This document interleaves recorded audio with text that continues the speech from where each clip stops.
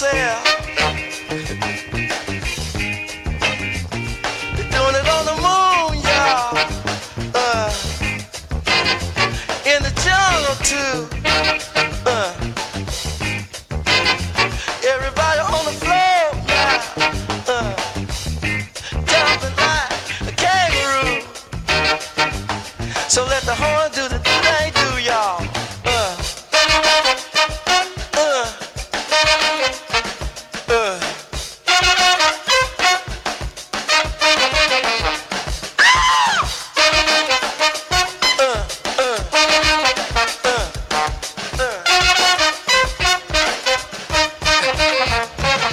Some people have everything and other people don't.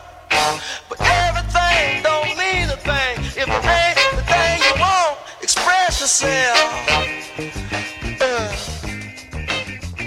Express yourself. Good morning. Happy Tuesday. So nobody won Powerball, so I guess I need to go ahead and win tomorrow. I'm giving my notice now, Harry. Although that's what they tell you not to do. When they tell you if you win a big lottery like that, don't quit your job. Don't let on that you won. Assemble your team and have them accept it on behalf of your trust. All right, I got the instructions. But I think most people just can't stand people not knowing that they won all that money. Me, I could stand it. Because I could really win and nobody would know that I won until they see me like living in a big mansion in Kigali. Be like, the hell? You know, or every month they see me jet set to a new place. They'd be like, Tim, the hell is Babz doing? And then they put two and two together and they're like, oh, she won the lottery. Oh, now don't get me wrong, I have not won. I'm just saying, I should win on Wednesday. I'm winning on Wednesday, Harry. Good morning. I'm drinking a little water because I drank too much wine last night. So my second hour, my guest is who was my guest? So I have Ed Tankis is coming on because he's repping Sticks Bones and the Bone Squad. They're performing on the Branford Green for the Branford Jazz Festival August 3rd, which I might, if I don't have any competing activities, I might show up for, which is a Thursday. So I might, we'll see. It looks like it might be a good day to sort of do that. Anyway, so they're going to be my guest the second hour. I don't know his music. So I'm looking forward to talking to him. Young guy, played with a lot of people. And I'm interested in what his musical influences are. And what does he add to the world of jazz? You know, what does his music add to the world? So I'm looking forward to that conversation. So anyway, it's Tuesday and this has been the craziest summer. It's hot. There's a lot of mosquitoes because we've had so much rain. And so they're just warning people about that. Just be mindful if you're out there, spray up. Yeah, that's about it.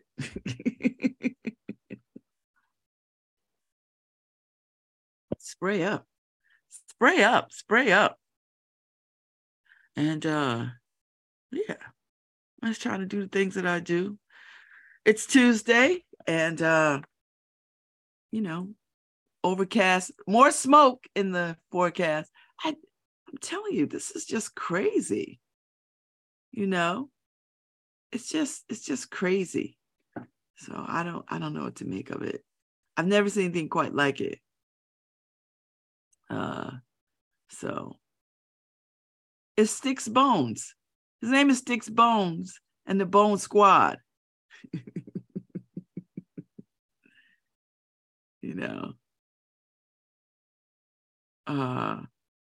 Sticks Bones, which is a cool name. Yeah. So I'm feeling like I need a little time off. Do you ever, summer brings on that I need a vacation vibe. You know what I mean? And it's not like I'm a coal miner. I'm not a coal miner. I'm not a I'm not a lumberjack. I don't, I'm not an auto mechanic. I don't have a dirty job. I'm not lifting stuff. I'm not, I'm not a UPS driver. I'm not a dentist. I'm not standing on my feet all day. I'm not punching a time clock. But every one of us likes a vacation. I like a vacation. So I understand that. Little vacation time. Little vacation time. That's all. Just a do nothing time. I try to build that in every day, some vacation time. I'm doing like sitting on the porch is vacation time.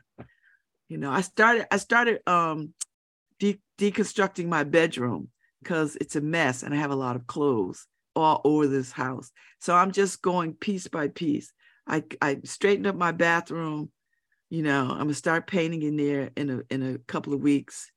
I'm trying to neat up my bedroom because I'm gonna turn my bed. So when my son comes over next, I'm gonna turn my bed and I've been seeing a lot of this. I have 2 windows in my bedroom and I have a king size bed. And so my room, it's not a big room. Like in my house when I lived on Bellevue, I had a big bedroom. I had a king size bed, I had a giant ass armoire, I had a chair and an ottoman, a sitting space with an end table. I had 2 closets. One was a walk-in closet, deep walk-in closet. So I had a lot of space in that room, a lot. And then, so when I moved into this space, there's 2 bedrooms, but they're both small bedrooms. And I actually put my bed in the bedroom off this dining room or whatever this is, second room. But it just felt like it was so big in there. So I moved it back to the other room, which I think is slightly bigger. And so my bed is up against a wall with only 1 nightstand. I like to flank my bed with 2 nightstands, but I have to push the bed up against the window and lose a window.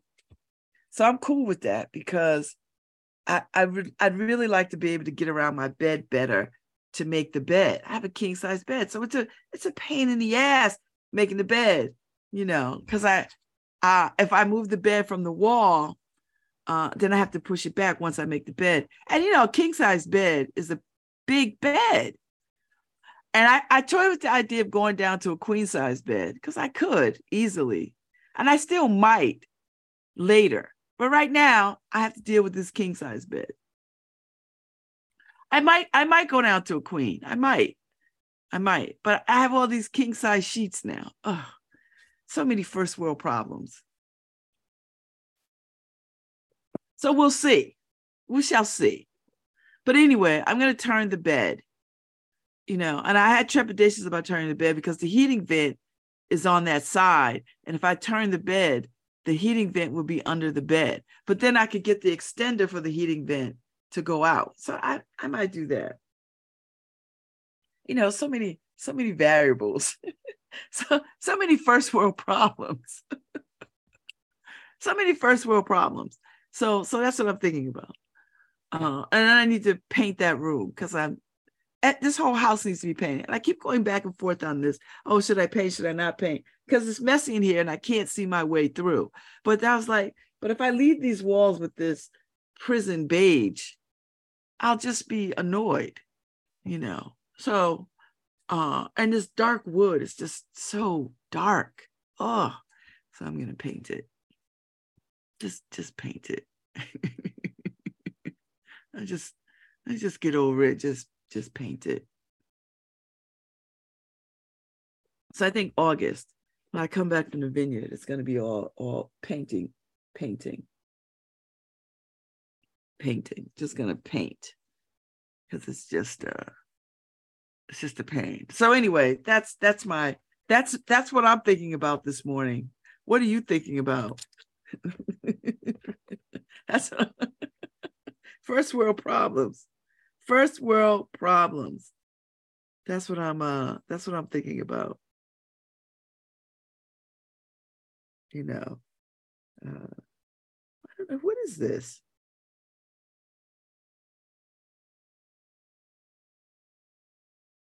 Anyway, I don't even know.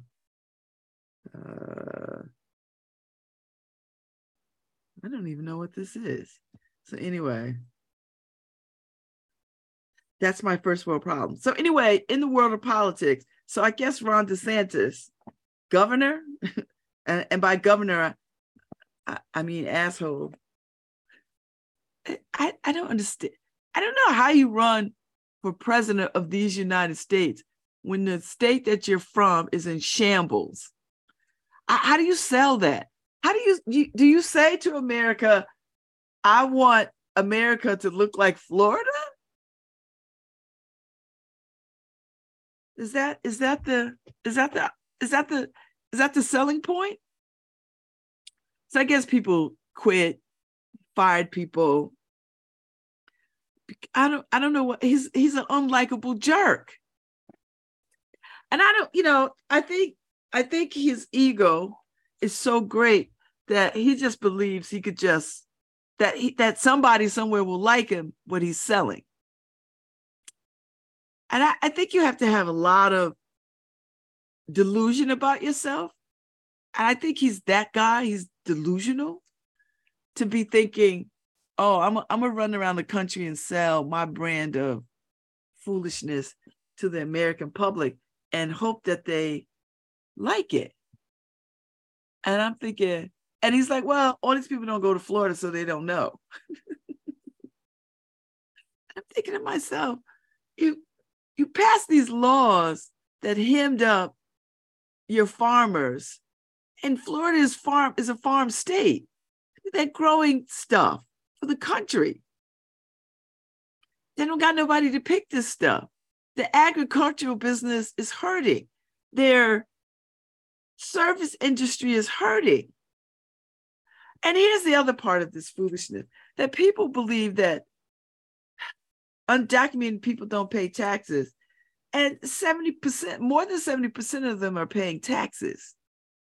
Hella taxes, And so they're just going to go to a state where these restrictions don't apply because they can't work and be afraid at the same time. I just don't understand this guy. Why would America want that for itself? Who does he think is going to vote for him beside the crazy people in Florida? Beside the crazy people in Florida. And I wish somebody would run against him in Florida so he could just go away. Because he can't go away. And Florida is a mess. It is an absolute mess. A mess. And I'm thinking to myself, why would we want that for the rest of this country? Why? Until somebody can answer that for me, I don't understand it. Like, listen, Ron DeSantis, and I think they call him Ron the Satanist.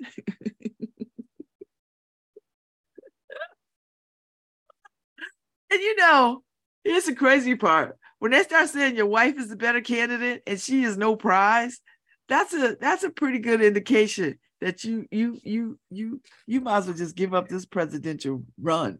You might as well give it up. And now he's just saying stuff, right? I was like, as I said a while ago, Donald Trump has no floor. There's no floor. No floor. And you can't run against somebody who doesn't have a floor if you have a modicum of conscience about what it is you believe in. I mean, it's just a losing game,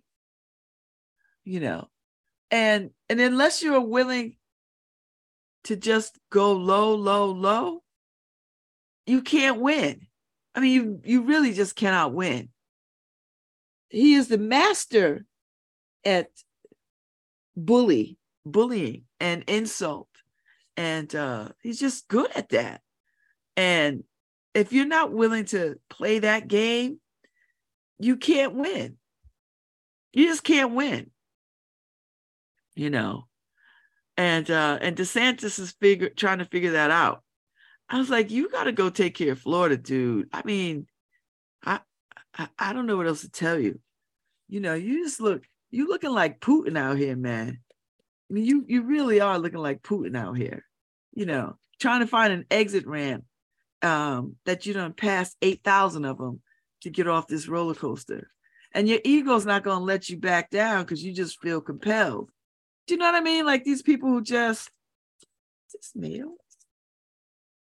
People who feel compelled to just keep this fight going like this. I'm thinking to myself, what the hell? I don't know. I just feel like you can't win this. And somebody around you ought to tell you. But what are you gonna do? What are you gonna do? Nothing. Not gonna do anything. So just let it go. Didn't I already pay this? This is already handled. I got new taxes to pay. Which I gotta find that slip of paper. So many things. I think this is old mail. I think this is very old mail. Oh yeah, this is old mail. I don't even know where this is from. Oh, I'm not opening that. That's old. I'm just looking at old mail from whenever this is. You know how you get old mail, you don't open it, and then you find it, and you're like, oh my God, this is a lot of mail. Like, why do I have so much mail? It's old. So anyway, that's the way of the world. So that's my DeSantis rant. For those of you who care, I just find him ridiculous, and I wish he would just sit down. And listen, Chris Christie is beating him in the polls. Chris Christie, the former governor of New Jersey, he's beating him in the polls. Chris Christie, who has no floor either. Well, I think he does have a floor on some levels, but nobody's feeling Chris Christie either. But he is a wrench in that whole thing. He can't beat Donald Trump, because Donald Trump will just call him a fat ass, and then that'll be it. Now Donald Trump is a fat ass too, but he'll play that card before he'll play that card, and Christie won't know what to do. And because that's how Donald Trump is, he'll insult you, and if you don't insult, and then it becomes you gotta either insult back or try to rise above it. And Chris Christie, I don't think he could joust like that. He's mean. He's a mean guy. Well, I don't think he could. I think he could throw back some smart barbs. You know what I mean? Like, I think he could throw some smart ones in, but I don't think he could win the overall insult match. Do you know what I mean? So that'd be interesting. But Ron DeSantis, you need to go and deal with Florida, whatever. And I hope somebody's sitting around the table in Florida like, we need a new governor. I hope there's some people sitting around the table saying Florida needs a new governor because we're in bad shape right now. Because we got a governor who is stupid, running around talking about woke and all this and misappropriating the word. We got our governors making us look stupid. So we gotta fix this. And Florida, I hope people in Florida are listening. You do need to fix this. Y'all need a new governor for real. Because this one right here ain't doing you no favors. And when you start going to the store and paying ridiculous amounts for food that you could just go pick right out the fields, you have a problem on your hands, my friends. I mean, you got a damn governor who beefing with Mickey Mouse. Yeah, listen, you got a governor who's beefing with Mickey Mouse and crew. You got some real problems. That's a money-making engine. It's its own engine. Disneyland or Disney World is its own engine. I don't know what you think you're doing beefing with them, worrying about how they label in bathrooms and all this other kind of stuff. And then you beefing with schools, institutions of higher learning about critical race theory, which makes no sense. And and not offering AP courses in African American studies. You who took your dumb ass to Yale and they let you in. Everybody's looking at you, Yale, side-eyeing you. You let the dumb and dumbers in. I'm like, what is happening? You let that guy in. And he ain't doing, he's not a good alumni. If he comes to the reunion, everybody gonna shun him or they're gonna talk about him behind his back because he's an idiot. Y'all know it. Y'all educated a fool. Did he even get an education? Show me those grades. I want to see those Yale grades. Somebody asked to see them Yale grades. Are they posted somewhere? I want to see those grades. Show me. He did some papers. I want to see them papers. I want to see those papers that he did. Can you get people's papers like that? I don't know. I'm just saying.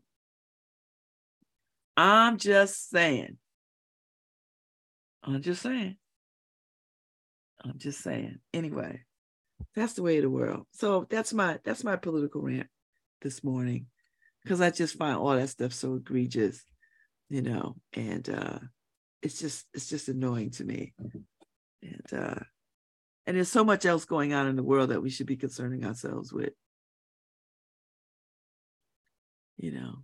And maybe yeah. So let me shift gears a little bit, since it's only Tuesday. I don't know, Harry. If I win Powerball tomorrow, I don't know if I'll be on air. I mean Thursday. If I win tomorrow, I don't know if I'll be on air Thursday. But all the experts say, if you win, go to work the next day. Don't quit your job. Stay on your job for a period of time. I was like, that'd be hard knowing I got a cool $1 billion sitting somewhere. I'm like, what? You want me to go back where? And I love my jobs. So it's not even like I don't like being. I'm at my house. So I love my jobs. I'm just saying, it'd be hard. I'd be hard pressed to sit still with $1 billion somewhere. I'm just saying. Don't be mad at me. I'm just saying. $1 billion? You know what? This is how I am. I want to win Mega Millions, Powerball, and Connecticut Lottery. That's got to go down in the Ripley's Believe It or Not. Did I get a Ripley's Believe It or Not certificate for the only person to win all the things? I want that'd be worth having. I know it'd be like a target on my back for the rest of my life. I'd have to be incognito, which for a Black woman won't be hard. I'll just slap a wig on my head when I go out. Nobody will even know it's me. They'll know. Nobody will know. They'll know. No, nobody will ever know. I'm just telling you. I'll just put a wig on. Nobody will know. They can't hardly know Black people no way. So, you know what I'm saying? No one would know. They wouldn't know. They'll know. No, they won't know. No, they'll know. Nope, they won't know. They won't know. I'm telling you, they won't know. They won't know. They'll know. Nope, they won't know. So I'm just saying. I'm just saying. That's how I would play that. I would just be in the world with a wig on. Nobody will know. Change my glasses. Are you kidding me? They won't know. I'll be like a regular person all the time. I'd be like, nobody will know. Except people who know me. That's it. Anyway, that's the way of the world. So let me go check out some news. Let me see what's going on. Let me check out the front page of the Independent. Oh, okay. I'm telling you, New Haven, y'all better get it right. Adam Carmon is suing the city of New Haven and 6 former New Haven police officers for the wrongful conviction that imprisoned him for nearly 3 decades. I swear to God, I don't know how you go to prison for 30 years for a crime you did not commit. And he's out and he looks really good. I don't know how you do it. I don't know. I don't know how you do it. And that would hurt. I don't know how that doesn't break you. Do you know what I mean? Like, I don't know how that does not break your spirit, that you are confirmed in your belief that you did nothing wrong, and you have a whole police department conspiring to make sure that you go to jail. Because that's really what it is. People have to buy into, that this is the person. We know he's not the person, but this is the person, He was framed for a child's murder, which he was innocent. He can't get those 30 years back. And meanwhile, I'm imagining, I haven't read the whole article up on the New Haven Independent by Laura Glesby, but I imagine that the real person that did this, did they find that person? Is that person out? So he filed his lawsuit on Monday against former city cops Michael Sweeney, James Stevenson, Gilbert Burton, and James Ponto, Peter Carasone, and the estate administrator of Leroy Deese, a detective involved in Carmon's case who has since passed away. Damn, that poor man ain't gonna get no rest. Dead. So he can't get this time back, he's saying. And the people that caused this nightmare got to be held accountable in some small way. And I agree. I wouldn't walk out of prison and let that go. So the lawyers who led Carmon's petition for a new trial, New York-based Doug Lieb and David Keenan, are representing him in the lawsuit. So Carmon and his lawyers are suing the detectives for suppressing and fabricating evidence, malicious prosecution, filing a warrant affidavit with false information, coercing self-incriminating statements from Carmon, and negligent infliction of emotional distress. And 30 years ago. And they're suing the city for indemnification, municipal liability, and negligence. I'm telling you, these cities and towns and municipalities cannot continue to pay out these big judgments that are heaped on them because of shoddy police work, brutality, and shoddy police work. So the complaint they filed calls New Haven the wrongful conviction capital of Connecticut, noting that New Haven is home to 4% of the state's population, but more than 40% of the people who have been exonerated. So if I'm to understand this, we've just been locking up innocent people and feeling like patting ourselves on the back because we are what? I'm just trying to understand this. What kind of policing is this? So 8 months ago, the Superior Court Judge John Alander overturned Carmon's conviction for the 1994 shooting that killed a 7-month-old baby, Danielle Taft, and paralyzed her grandmother, Charlene Troutman. Oh, I remember this. This was over here off of Dixwell Avenue, I believe.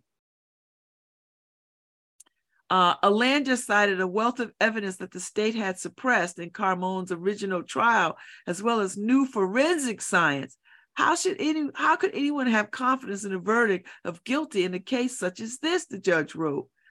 Carmon removed his ankle monitor 1 month ago, a final step out of incarceration. when New Haven State's Attorney John Doyle decided not to pursue a new trial against Carmone for Danielle's murder. Damn, he was in prison at age 22. He is now 50. God.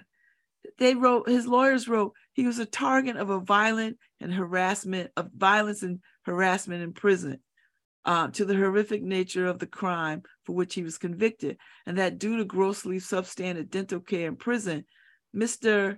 Carmone lost most of his teeth while incarcerated. Damn, and you lost your teeth? What are they practicing dentistry from the 1700s? Oh my God. Shortly after he was incarcerated, his son, Carmone's son, Najee, was born. 27 years they met and formed a relationship through prison visits and phone calls. And the city did not respond to requests for comment by the publication time of this article. Of course, what the hell are they going to say? What will they say? Ugh. So you can read the summary of why it was overturned. And then you can read the complaint too, filed against the city and former cops. So, and listen, this is the latest in a series of lawsuits against the city and state tied to costly police and prosecutorial misconduct. Damn, what are we doing? And where are the people who actually commit these crimes? Are they among us? I don't get it. So a previous lawsuit for the wrongful conviction of Scott Lewis, and I knew Scott Lewis. I grew up with him and his family. I knew him as a child. So he resulted in a $9.5 million settlement from the city. 4 other New Haveners received $4.2 million in the settlement of a suit filed after they were released following more than a decade behind bars due to new information about their prosecution for 1996 Quinnipiac terrorist murder.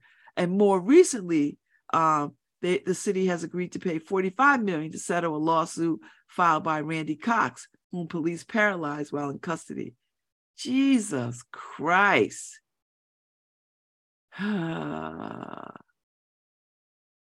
Woo! That's a lot.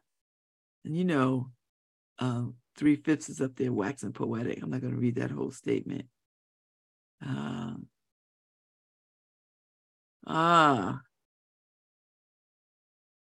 That's a lot. I'm telling you, municipalities cannot afford to pay out these judgments time and time and time again. We represent 4%. New Haven is 4% of the whole state, but 40% of these kinds of cases. How? Why? Where are the people? Why are we allowing for this to be standard operating procedure? Because this seems like that. Why are we allowing for this kind of policing? And is it thinking, if I'm a cop, I would want my career and my reputation to be about getting the right people for the crimes committed. I don't know how you just send innocent people to prison and have a good conscience, knowing that you lied, you falsified evidence, you withheld information. I don't know how do you sort of be in the world with that kind of information, with that kind of knowledge? How do you this is the point that I'm making about policing, and it needs a complete overhaul. And it's going to take good cops, extraordinarily good cops, to sort of right this ship. You're gonna have to come from under this blue tarp, this blue weighted blanket, and speak up. Because I know good cops had to be standing right there to see this foolishness happen. None of this is secret. Somebody had to be standing by and watching this play out, watching it play out. And it's the thinking, well, these people committed, maybe they didn't commit this crime, but they certainly commit some crimes, so let's just get them off the street anyway. But that's not how policing works. That's not how that works. I just, I just feel some kind of way about all of this. I can't imagine 30 years in jail for killing a child that you did not kill, for death of a child that you did not kill. And I remember that case. Whew, that's terrible. And to lose all your teeth too, because they don't got good dental in jail. Like they don't, this has to make sense. And the American public, citizens have to not think that this is okay. Like citizens have to sort of say, okay, if we're going to have a policing system, an incarceration system, then it must be humane. I don't understand this. Let's throw people away and whatever happens to them, because if they didn't commit a crime, they wouldn't be in this situation. And so whatever happens to them in prison, they deserve. And we're going to let this happen because it's prison, and prison ought to be full of lessons and punishment and brutality. Because you have to believe that in order for these things to happen. You have to be willing to sort of say, I'm going to check my humanity at the door, and I'm not going to concern myself with what happens to people in prison, because you get what you get. If you didn't commit the crime, then you wouldn't be in this situation. And I think people lend themselves toward that thinking. They don't care about humanity. If you get your ass beat, if you get brutalized or raped or whatever, you deserve it, because if you didn't commit a crime, you wouldn't be there. And prison is supposed to be dangerous and hard and brutal. That's the thinking. Who are we when we think like that? Are you kidding me? That's a level of, that's a sickness that we have. Because if it was your, and I don't even like to say this, because it shouldn't have to be, well, if my loved one was in prison, I wouldn't want this to happen to them. You shouldn't want this to happen to anybody, relative or not. What does relative have to do with anything? You don't have to be related to somebody to want their humanity to be intact, for not to have them brutalized in the custody and care of an incarceration system. What? People, what are we doing? That's a lot. 30 years is a lot. That's a lifetime. You go in at 22 and you come out at 50. Whew. That's a lot. That is God's honest a lot. And there's lots of people, and there are cases all over this country where people are fighting for these kinds of injustices. And thank God. And there's not nearly enough attorneys fighting this. There are people I know sitting in prison right now feeling hopeless, who are just resigning themselves to believe that they're never going to get out for something that they didn't do, And that's gotta, and I think about all the people who went to their death innocent of crimes that they were incarcerated for. Not to mention the people who went to their deaths because of the death penalty. We have got to wrap our arms around what kind of people that we want to be. And we have to maintain humanity inside of jail and humanity outside of jail, that you don't lose your right to being a human because you committed a crime, no matter what that crime is. And I know it's harsh, because we got axe murderers and serial killers and pedophiles and rapists and white collar criminals, all kinds of people in prison. And the standard has to be across the board. You can't pick and choose the crimes that you think ought to warrant some kind of brutalization.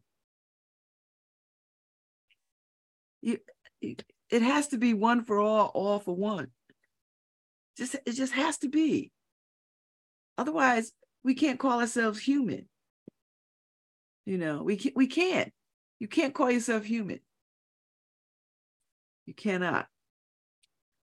And I think that's part of the reckoning of American history and American legacy. That's part of the reckoning. It's not just,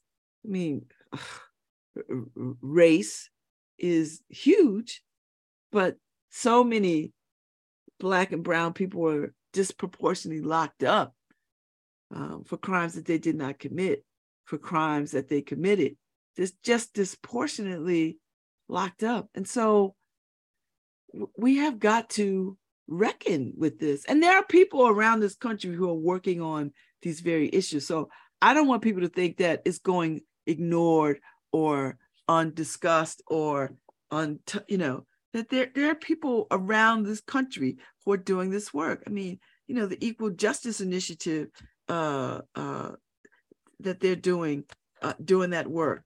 And there are people, the Innocence Project and all these things where people are putting time and energy, and it's an arduous process because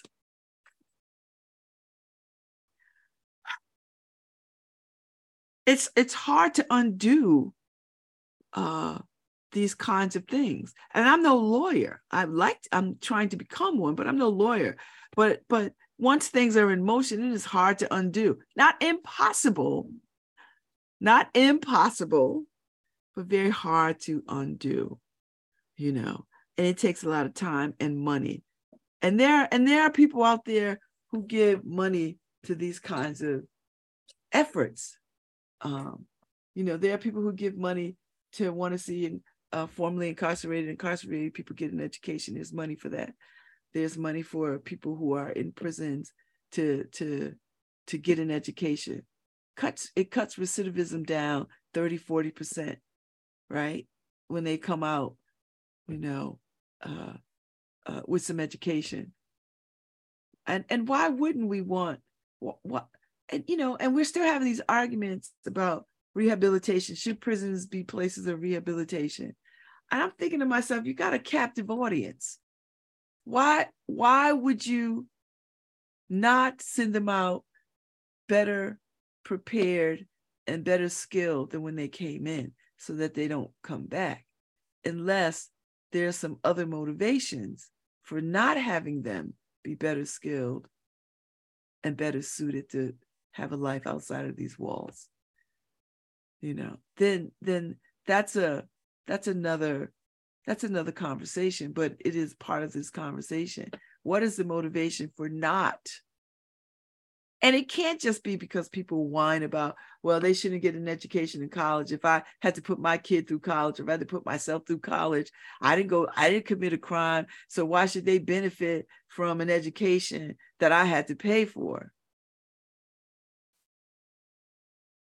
That's part of it. Like I can hear people saying that because people are petty like that, but there are people who believe that people should have access to an education. And maybe this is the opportunity now that we have a captive audience. That we have a bona fide captive audience.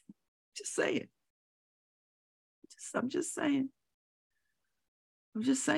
It's a lot to think about when we think about the carceral system. And I think most people don't think about the carceral system. As I said before, they're just like, go to jail, whatever happens to you, that's it. And I don't want to hear anything else about it. I don't want to lighten your sentence. I don't want to lighten your load. I don't want to hear about how hard you had it as a kid. I don't want to hear any of that. Just go to jail and get out of my face. You're a scourge on society. Get locked away. I don't care what you did. You should go to jail for the rest of your life. Teach you a lesson. That's the thinking. People are like that. People are like that. And that's the hearts and minds that have to be changed, right? Like that's where the work lies in pointing out to people that put a human face on people who are incarcerated, You know, these are not monsters. Do you know what I mean?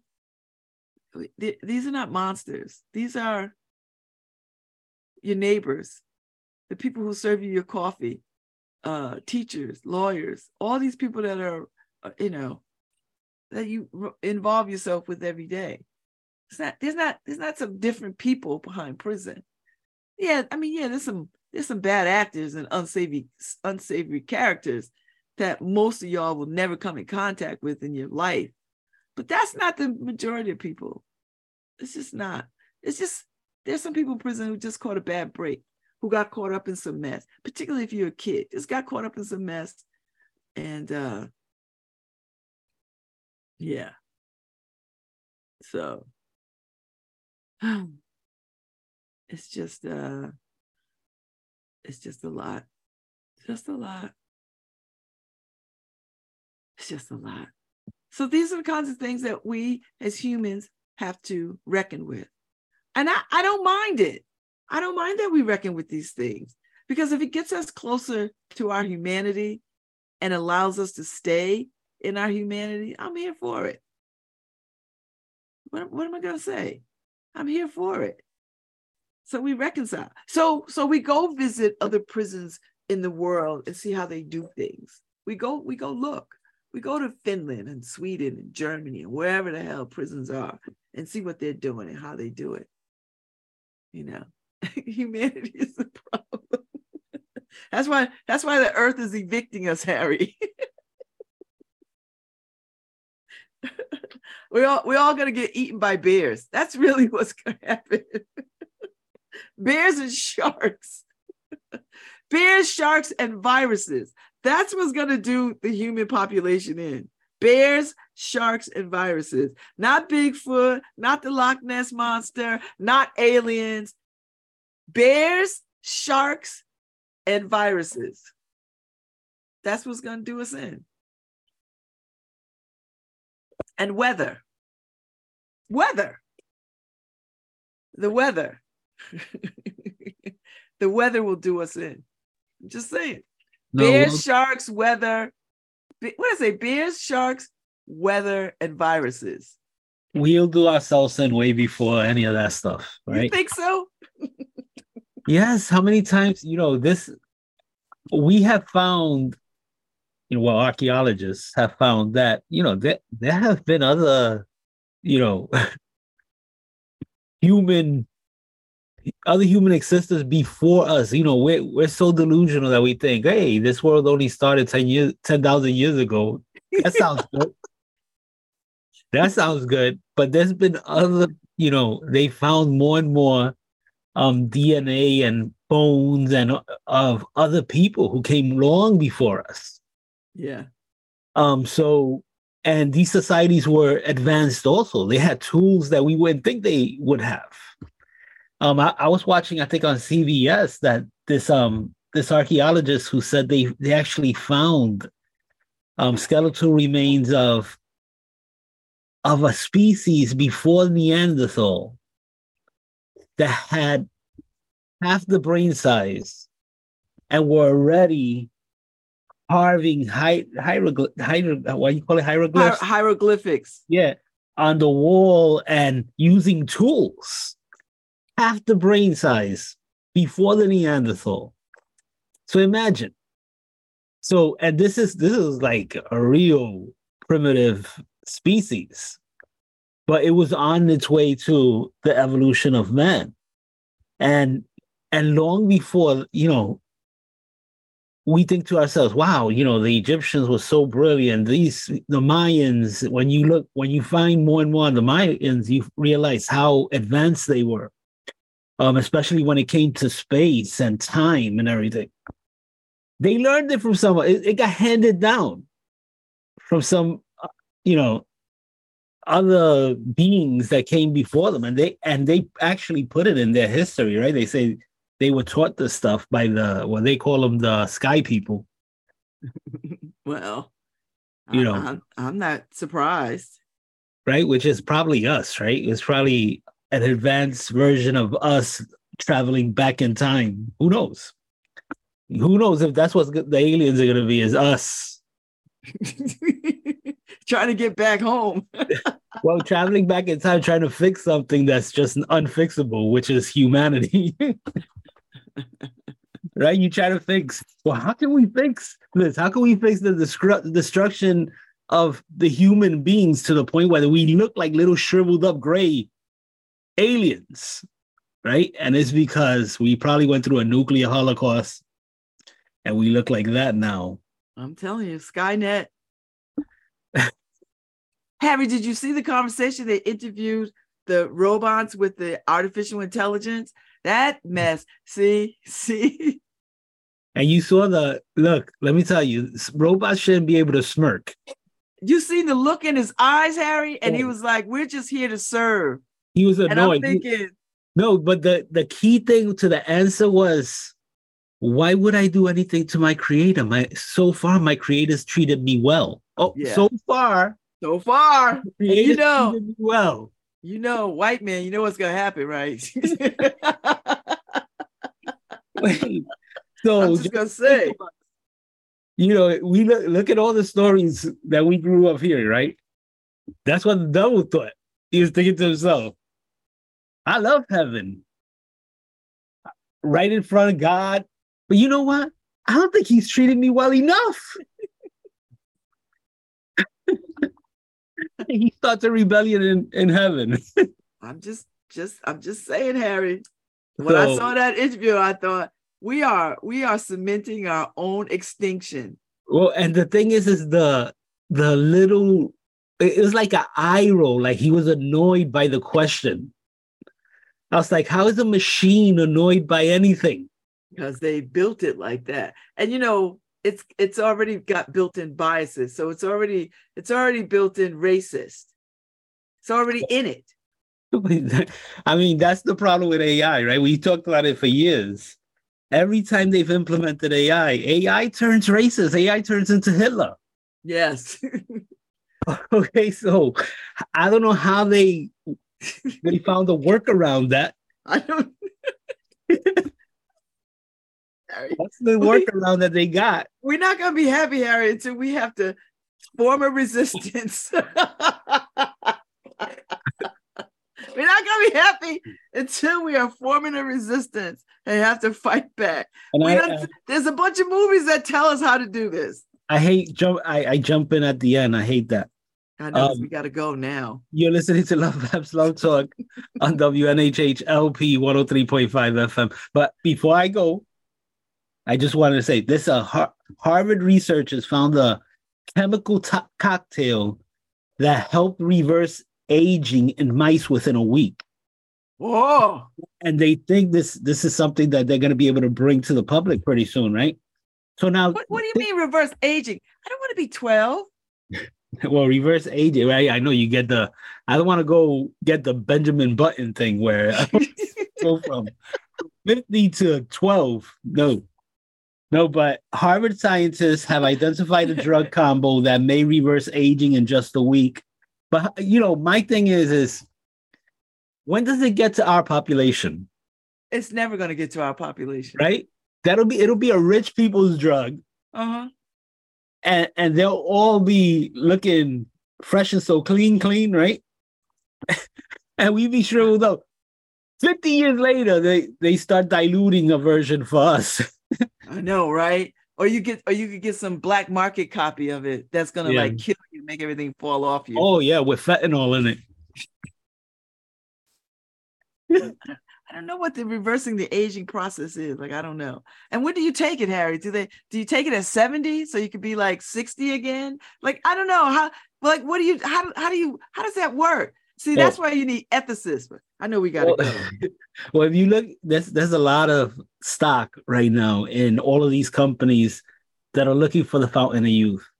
All right, well, let's talk about it tomorrow. Put it on the back burner tomorrow. It is interesting. And also there's a story that I read of people on a cruise that witnessed a bunch of whales getting slaughtered.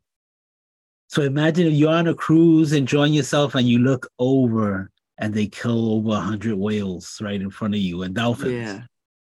That's unfortunate. And it was between Norway and Denmark, I think. Oh, the whales are washed up on the beach. No. These were people killing whales. Oh, And they did it intentionally because for the cruise. For people on the cruise. They're part of the Kingdom of Denmark or something like that. It's called the Faroe Islands. So why did they just kill them for sport? Yeah, they just killed it. I mean, I don't know. I thought you couldn't just kill whales like that anymore. Well, it depends, right? You have, I think the Japanese still hunt whales and dolphins. Well, and they say that they don't. Right. So there's an actual season where that it starts and you see that they just slaughter. Do they know that when they do that, they mess with it? Never mind. We'll be back. See, here you go again. You think humanity matters. I'll be back. I'll be back at 10:15 with Sticks Bones. Yeah. All right. You gonna play some of his music, Harry? You got the links? I got the links. So okay. Yeah. All right. I'll be back at 10:15. LoveBabz, LoveTalk at WNHH LP 103.5 FM.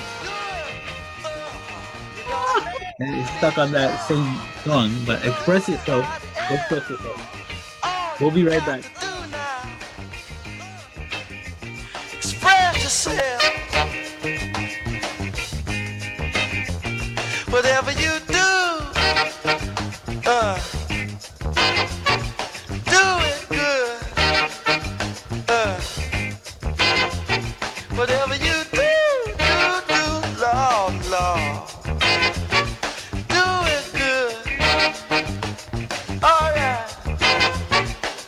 It's not what you look like when you do something happening here.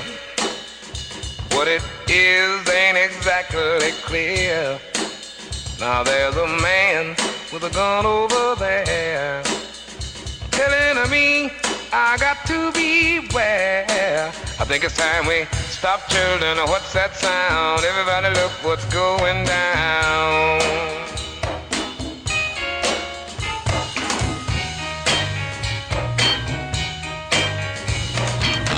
There are battle lines being drawn. Nobody's right if everybody's wrong. Young people speaking their minds, but they are getting so much resistance from behind. Stop, children, what's that sound? Everybody look what's going down. What a field day for the heat. There are 1,000 people in the street singing songs, carrying signs, and mostly saying hooray for our side. I think it's time we stop, children. What's that sound? Everybody look what's going down. Stop, children. What's that sound? Everybody look what's going down. It's going down now.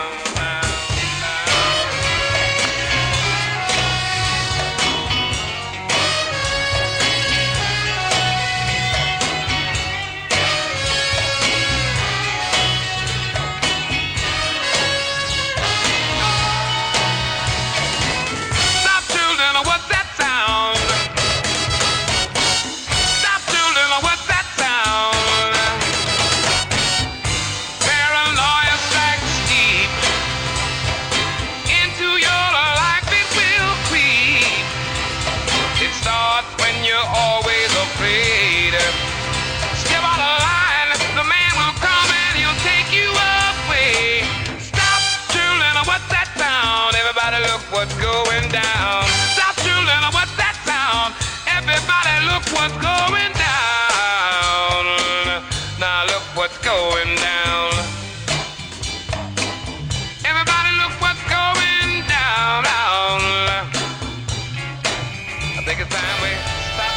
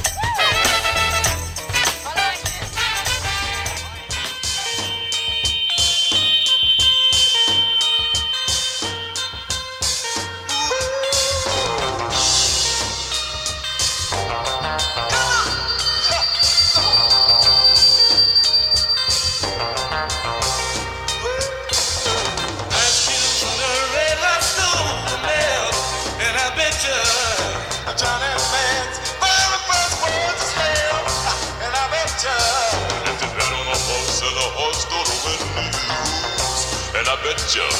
If you try to sit on down, you're gonna fall, I betcha. If you want a winning hand, if you want a perfect hand, bet you never lose my love, you will win, I betcha.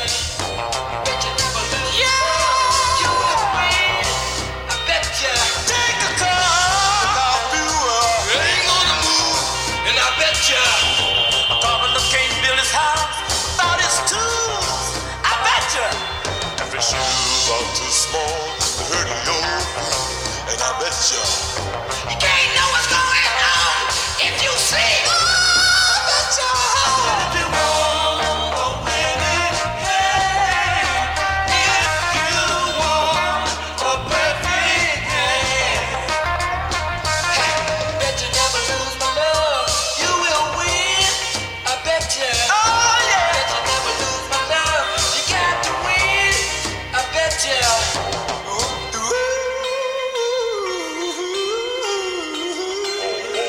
Wow, wow, wow, wow.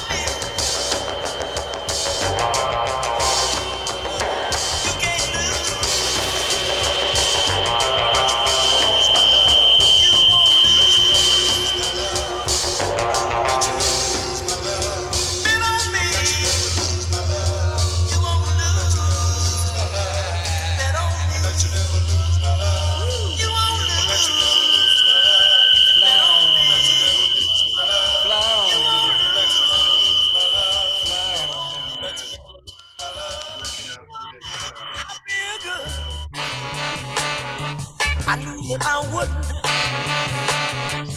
I feel good. I knew that I wouldn't. So good, so good. I got you. Wow, I feel nice. A sugar and spice. I feel nice. A sugar and spice. So nice, so nice. I got you.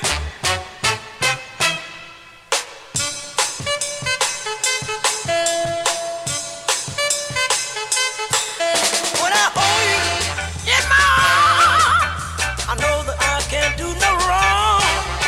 And when I hold you in my arms, my love won't do you no harm. And I feel nice, that sugar and spice. I feel nice, that sugar and spice. So nice, so nice. I got you.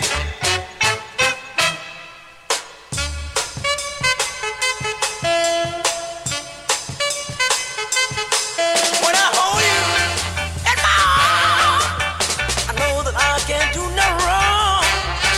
And when I hold you in my arms, my love can't do me no harm. And I feel nice. I feel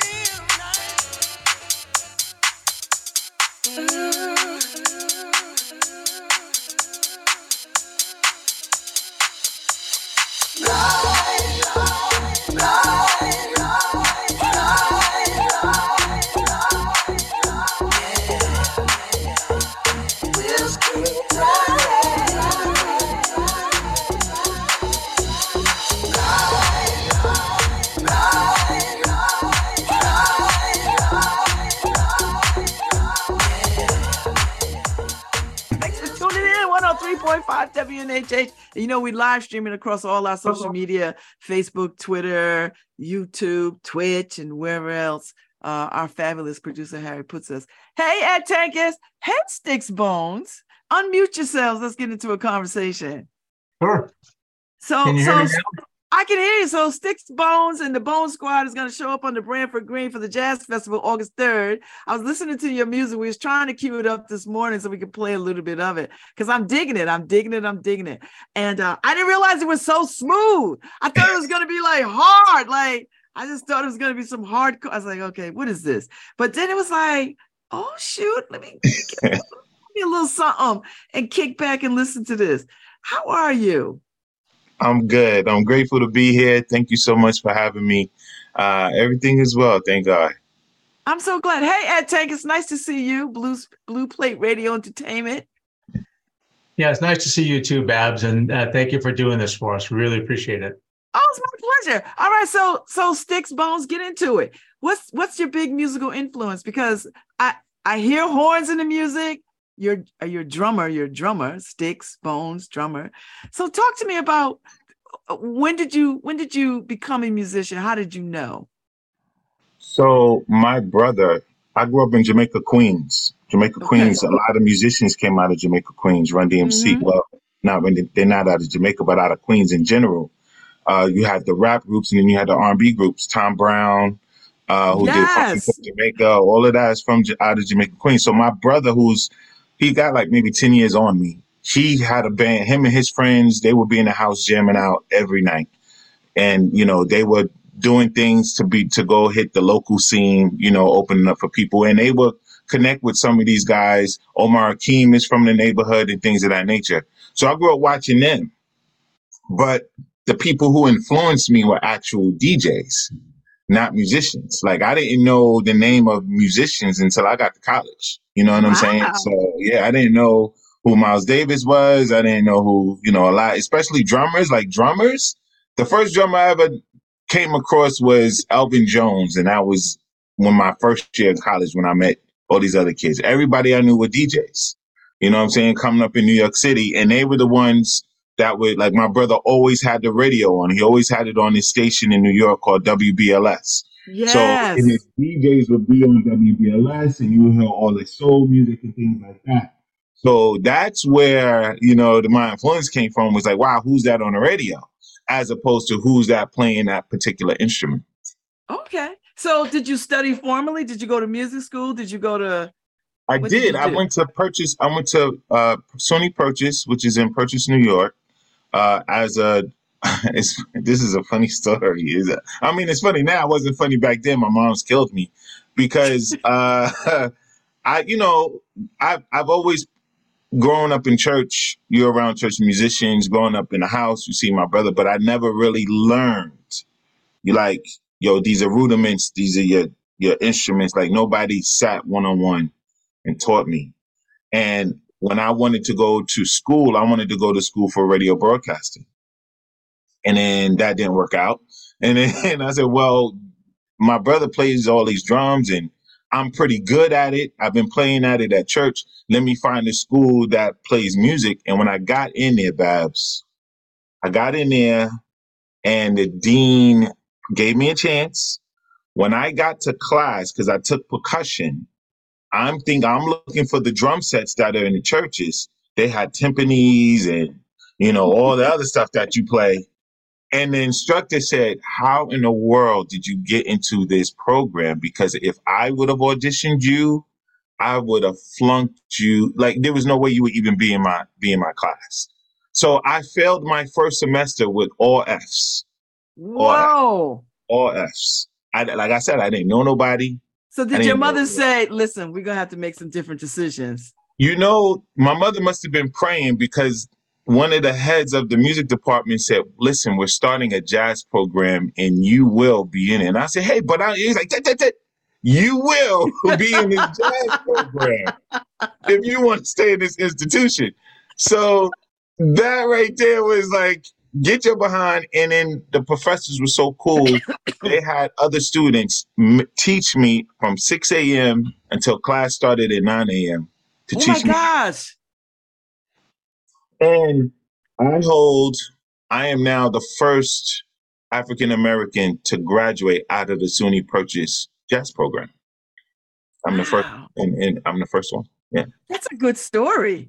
Yeah. And in my senior year, graduation day, I performed in front of 3,000 people at the Black Expo on graduation day. So I started out as a failure and I came out on top. That's a good, inspiring story. And that's a story that ought to be told to young people, because I think oftentimes people think that the road to success is linear, and sometimes it's not. It's full of all. I mean, you had no idea you were going to be a jazz musician. No idea. So they had two programs. They had a studio production program, which is what I auditioned for, because my brother had the equipment. So I said, look, let me just play some chords and play some drums, and I got in. But then when I saw they had a percussion program or orchestra, which I didn't know what it was, that's when everything went downhill. And then by the grace of God, they started a jazz program in the spring, and that saved me. And so I became a jazz performance major. And that's when I found out about everybody: Miles Davis, Elvin Jones, Philly Joe Jones. Like, I didn't know about anybody before that. I love it. So Ed Takers, when did you come to be a part of the Sticks, Bones, and the Bone Squad? Because you're their manager. Are you their manager? I believe you're their manager. Well, I guess I'm the manager / agent / friend / brother / you can just ... I think back in the day, I think I met Sticks probably almost 15 years ago. He was performing at a place down in Manhattan called the Houndstooth Pub, and I was commuting down there. It seemed like almost every week to MC shows down there. And at that time, Sticks was, if not the house drummer for the bands that were coming in, but one of the house drummers. I mean, they had, Brian Simpson coming in, 480 East coming in, Brian Lanier, Matt Marshak, just a whole host of smooth jazz artists that Sticks would sit in, on drums for. And it was a really happening scene. I mean, we'd get, 100 plus people in that place packed. And it was really cooking. Full pro sound in there, and it was a great scene. It was wonderful, and Styx and I just kind of stuck. And as my radio station grew, Blue Plate Radio at the time, Styx, gave me liners and sweeps, and I played his music, and we would chat off and on. And then, I don't know, one day, what was it, like a year ago, he picked up the phone and said, "Ed, we got to do this project together." I mean, that's kind of how it went, right, Styx? That's how it went. It's pretty simple. And drop all what you're doing, get back in it. Yeah. At first, I think I said no, expletive, go away. And then I finally said, what the hell? Let's try to make something happen. And we have. We have made some stuff happen, and some good stuff. And Styx has made some things happen along the way too, to kind of fill in some of the gaps. So we're kind of excited. The first big thing that we're doing is August 3rd on the Brantford Green, which is I'm looking forward to it because jazz festivals are, to me, are making a real comeback on people's consciousness. People look forward to going to jazz concerts, and so when you pulled this band together, Styx, the Bone Squad, tell me about the name, and tell me how do you create a band? How do you pull a band together? Like, yo, son, you better be in my band or else, man. That's how he approached me, Babz. You better be in the squad, Ed, or else. Okay, I'm in. Like, come on, man. That's the real thing. So Bone is an acronym, Babz. I started my career actually with poets. And they were like, yo, Styx, you need to have a first and last name, kind of like Queen Latifah. Yeah. LL Cool J, to be memorable, because poets, they had Mos Def, Talib Kweli, right? So when it was put to me like, yo, if you really want to make your name stand out, have a first and last name. And of course, the first name I wanted to identify with the instrument, but then they educated me like, well, there's Styx Hooper who plays for the Crusaders. Can't just go by Styx. And I grew up with 5 friends coming up in Brooklyn, and we were all like, beyond our wild, like we were ahead of our time, where one was good at electrician, like fixing things. The other one was good at cutting hair, so he was the barber. The other one was like big and diesel, so he was always into security, and I was in music.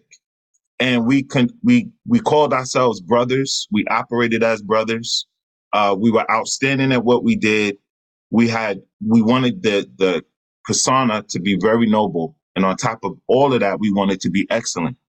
So BONE is actually an acronym for Brothers of Noble Excellence. Oh, I'm digging that. Styx. So, and the S is the squad. When I started the band, it was a squad of us on stage. So that's how the squad came about. That's how the BONE Squad came about. So Styx Bones was always my name. My other brothers, T-Bone, we had Suave Bone. Like, we all attached Bone at the end of our names as a last name. And then whatever it is that we did, that became the essence of it. So, I love it. So that's just befriending. Story. Thank you. So it's not like a thuggish like Bone and like we're all no. It's simple, it's something sweet and kind about it. I love it. So out of all the music that you could play, Styx, why smooth jazz? Like, why not R&B or rock and roll or I don't know, whatever? Why smooth jazz? First of all, I can't sing, so I wasn't doing R&B or gospel. If you want to clear the room, put me in front of the mic. They will be like, Although so that sounds pretty good. I don't know. I think you're selling yourself short. Yeah.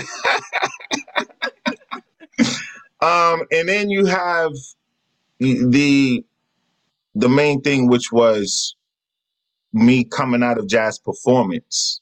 I was really good at it. So I don't know I have to credit this to Ray Chu.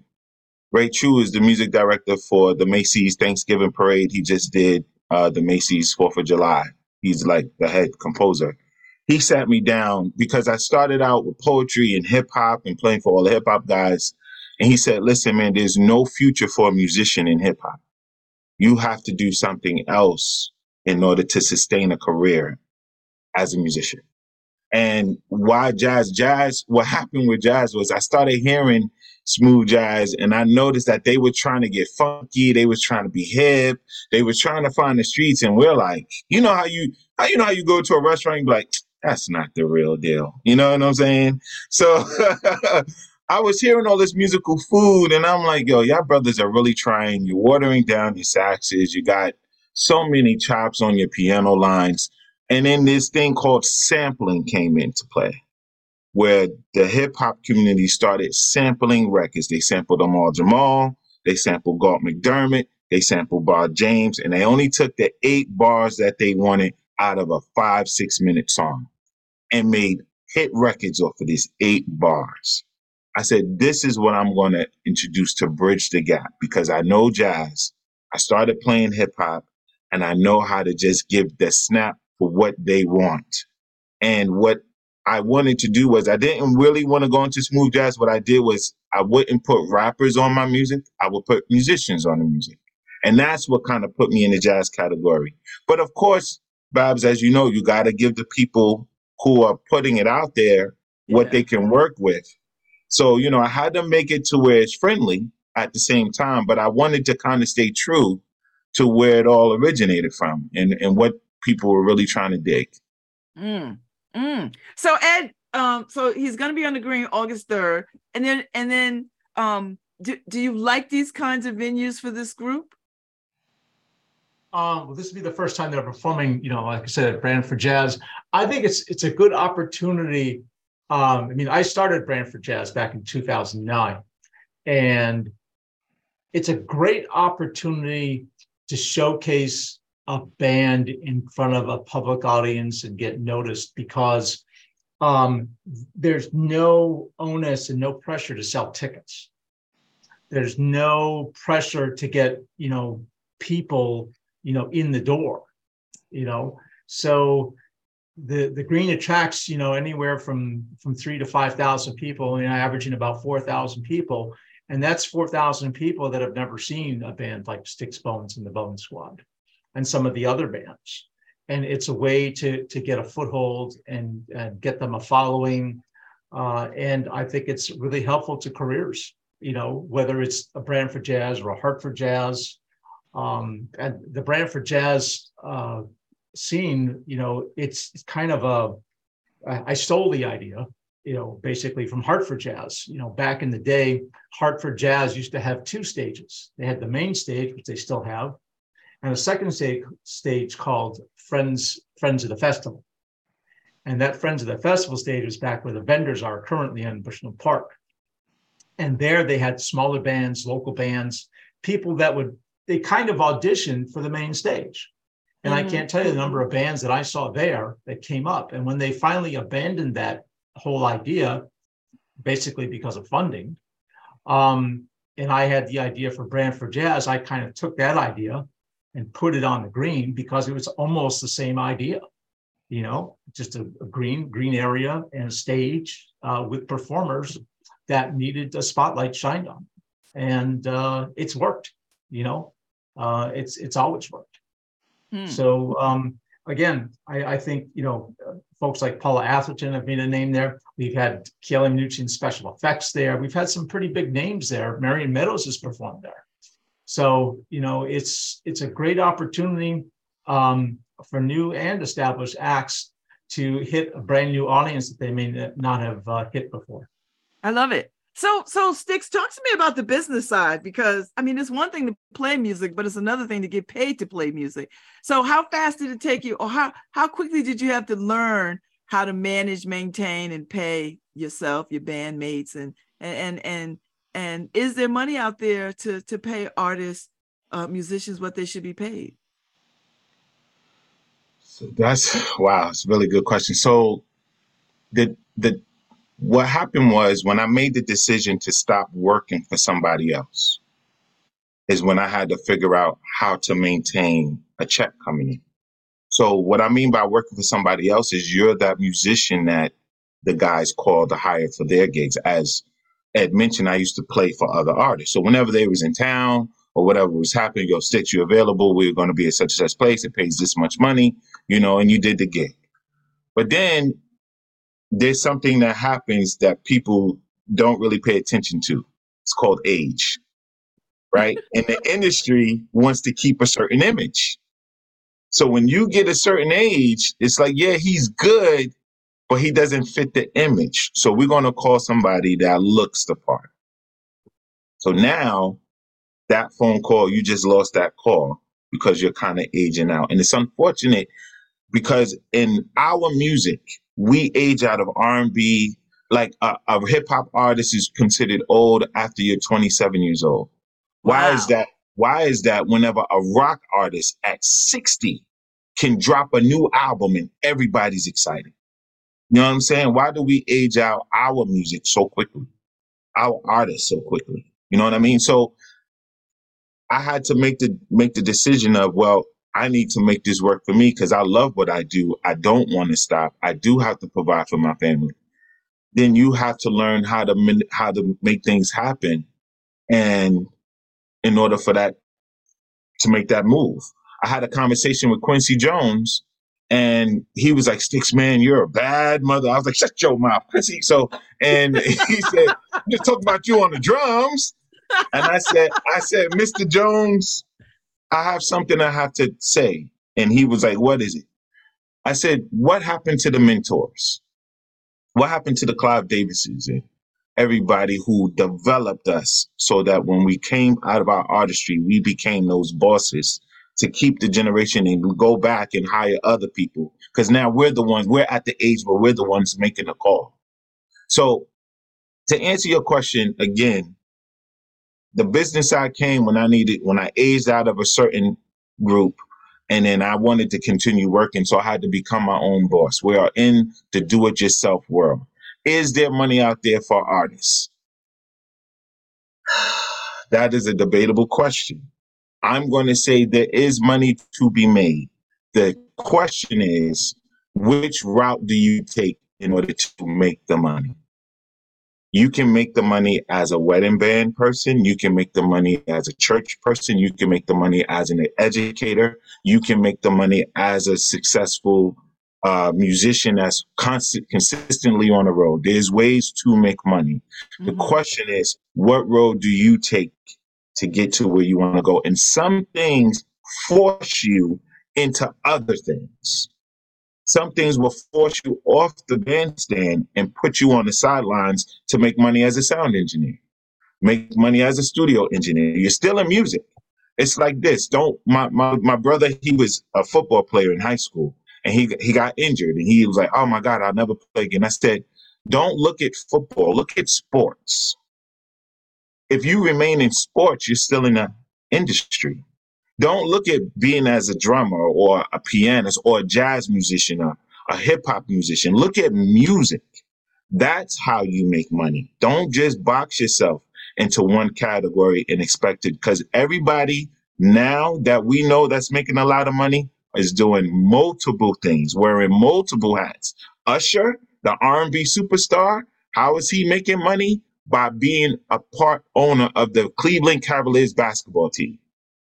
P. Diddy, how is he making money? Well, he was at this point from a liquor called Ciroc, $45 million a year. Now you telling me this guy who sing and dance and rap and wear these dark shades is making $45 million off of a liquor and not off of his music? Yes, multiple things. So do you have an album out? Do you have an EP? I have I downloaded your music, but I wasn't quite sure if it was a collection of everything. And do you have CDs? Like when I come August 3rd, can I buy a CD? Now, see, Babz. Or a vinyl.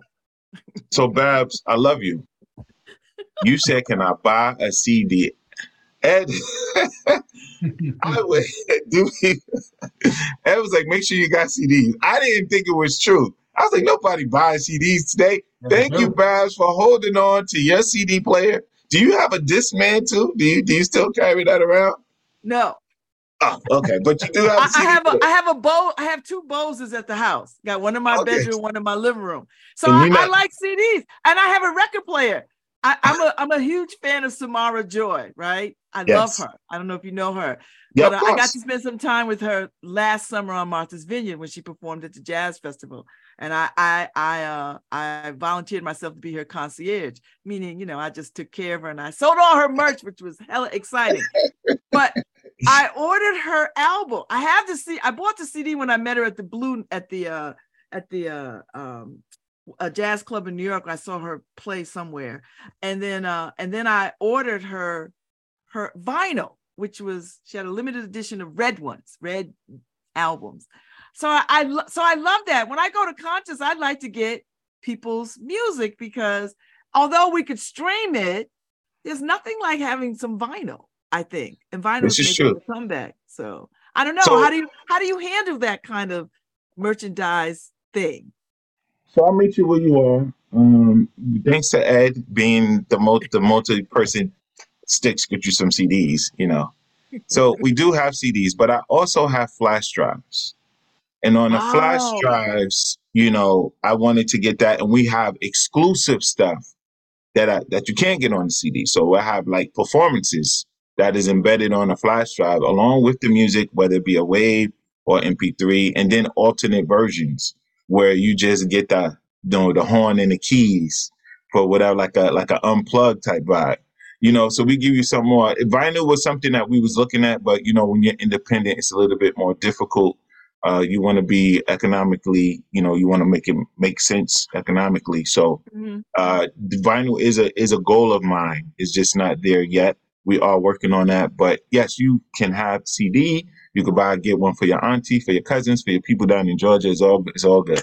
Whatever you need.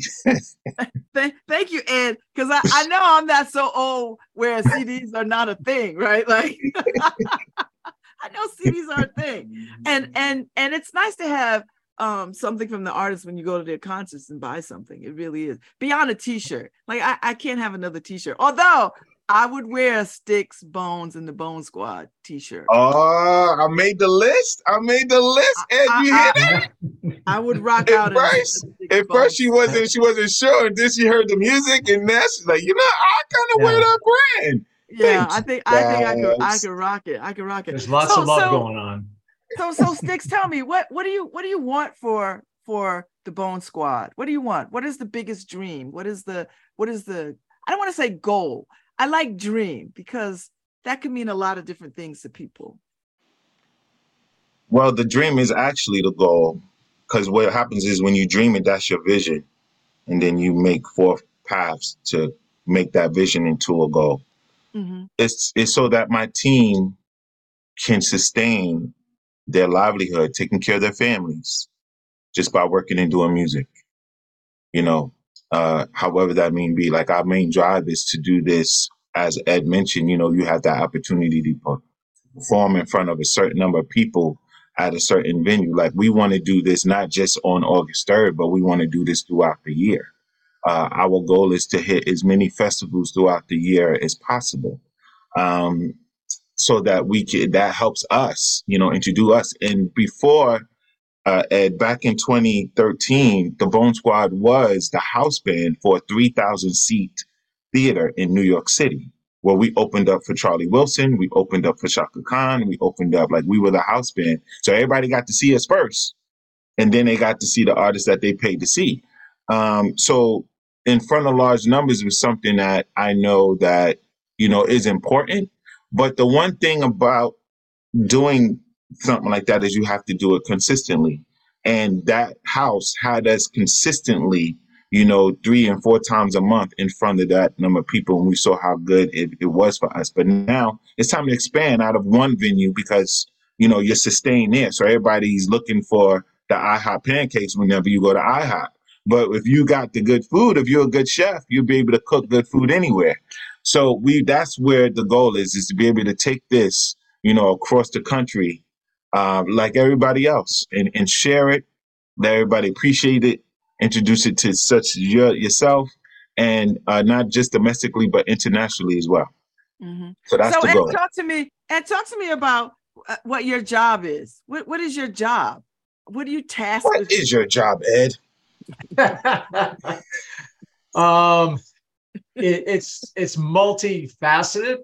I guess that's the best way to put it. I'm an advisor. I'm a cohort. Because I also play bass, so I understand where they're coming from musically, which is different than a standard manager and agent who might just be wearing a suit and tie or whatever. I'm in the weeds. I try to help them get bookings. I have a radio background, so I help Sticks when I can with either radio promotions or accessing radio or talking about the industry and the roadblocks that his band faces. The lack of support from major artists for up and coming artists or artists who are trying to find a way into the main room with everybody else. So I play a lot of different roles, and I don't really have a particular tag or title or anything. I'm there to be a lot of different things at this stage, and I think that's what Sticks in the band really needs, is somebody who's multifaceted, who could try and interact in a lot of different ways to help them out. I like it. I like this music. We've been listening, so we're gonna we got about 2 minutes. We're gonna play. Is it Fearless? Fearless. Because I dig that one. I just it was between Fearless and Love Underwater. I wasn't quite sure which one I like best, but I think Fearless because I like that sound a lot. So we're gonna play out on that. So quickly, all right. Talk to me about that. But first, I want to hear from you when you heard Fearless. Tell me when you heard Fearless. I know the title was like, wow, spelled weird. And what did it, you don't know what to expect. But when you heard it, talk to me about. Oh, I like it's got a little funk to it, which I dig. And I was like, it just makes me feel like it's like grown up music, like it's a well thought out kind of music. Like I don't feel like a kid listening to it. Do you know what I mean? Like I don't feel like I'm listening to, little kid music. I feel like I'm listening to grown music that I could listen to over a period of time with a good scotch. You know what I mean? Like wow. And it's got a little jam to it, so I like it. I like that. So I'm digging it. I was like, yeah, I would like to have this as a CD or a vinyl or whatever you have that I could have to have this music. I would buy it. That would be good. So, okay. Just saying. Us old heads like a little music. We like our music. We like our music to go. Well, I think what it is I added the elements of a certain era where if you listen to Apache by the Incredible Bongo Band, where they had just a little beat, or there was a song called Let's Dance to the Drummer's Beat. See, back in those days, they would drop everything out, just let something ride. Forever and ever. You know what I'm saying? And that's where I wanted to bring that to this. I wanted to bridge that because I know how impactful it was. My brother, like I said, he's a little bit older than me. They called it elbow music. As soon as they heard it, they was doing their thing in the clubs, and it was like, that's my song. Get out my way. So I'm assuming that when you heard this and you heard this sound, you was like, oh, that's my get out my way. Well, that's what I mean. I was just like, it was, I don't want to say familiar, but it was familiar. It put me back into a place when I grew up at a time, and I'm probably closer to your brother's age, where bands was a big deal when I was a kid. Like everybody had a band, battle of the bands in the park, bands everywhere. Everybody had a band. So I grew up loving live music like that and bands and the finesse of a drummer and a horn section and all of that. So I tend to gravitate toward that more than synthetic kind of music. Not knocking synthetic music or how people make music, but I tend to like a band, an honest to God band with all the instruments, horns, piano or keyboard. I like percussion, all of it, so Well, that's good to know, Babz, because it lets me know that I wasn't, as I was creating this sound, I knew it was for somebody, and now I know who it was for. It was for me. You know what I'm saying? Now I know who it's for. In that generation. It was for me. Yeah. You hear this, right, Ed? Audience of one. This audience of one. I like it. And listen, Ed knows there's a lot of festivals in Connecticut. So I don't know if you still are based in New York, but Connecticut has a lot of festivals and a lot of cool festivals. And we have a strong jazz scene in New Haven. So, I find yourself here some night and bring your band and play some music somewhere. Yo, I mean, I'm going to tell you this. It's not about the music. It's about the politics on, like Ed mentioned, your numbers, your followers today, and everybody's in this big buck and, want to be famous. And, there's one thing you got to understand, and I'm going to explain this to jazz artists, right? Whoever sees this interview. Don't think that you're going to be known for your music. You're going to be known in jazz for your name. What am I talking about? Let's use George Benson. How many George Benson records can you name? And this man has multiple albums. I can name a bunch. But when you see his name, you know what he does. Yeah. Now let's take that to R&B. Name me, or you can name multiple songs by Stevie Wonder, or multiple songs by Michael Jackson, which is different than multiple songs by Norman Brown. Oh, you know what I'm saying? Yeah. So you're going to be known for what you do in jazz, not for your songs. And the politics is, I hope the promoters and vendors let us build our name. The way we build our name is by being in front of people, as Babz just mentioned. So let us build our name. Give us the platform that we can build our name. The music is there. They're going to know what it is because of your venue. Let us build our names. Like that. Well, I'm looking forward to August 3rd on the Branford Green. What time, Ed? What time does it kick off? 6:30. 6:30 on the Branford Green. Yep. And there's parking, free parking. Free parking. There's a map on the BranfordJazz.com website, shows you where you can park.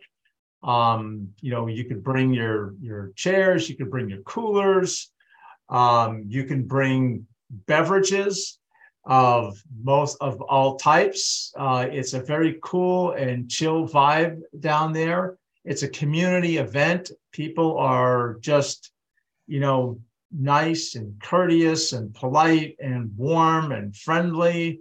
And we all have a good time. There's space if you want to get up and dance, you can dance. It's just a wonderful environment for everybody. There's lots of kids that show up as well with their families. So it's a great community event. All right. Okay. It was a pleasure talking to you, Sticks Bones. It's good to see you, Ed Tank. Because it's good to see you. I'll see you around. I know you're still doing shows at Harvest. I'll pop in sometime. And it's good. So, Harry, play us out.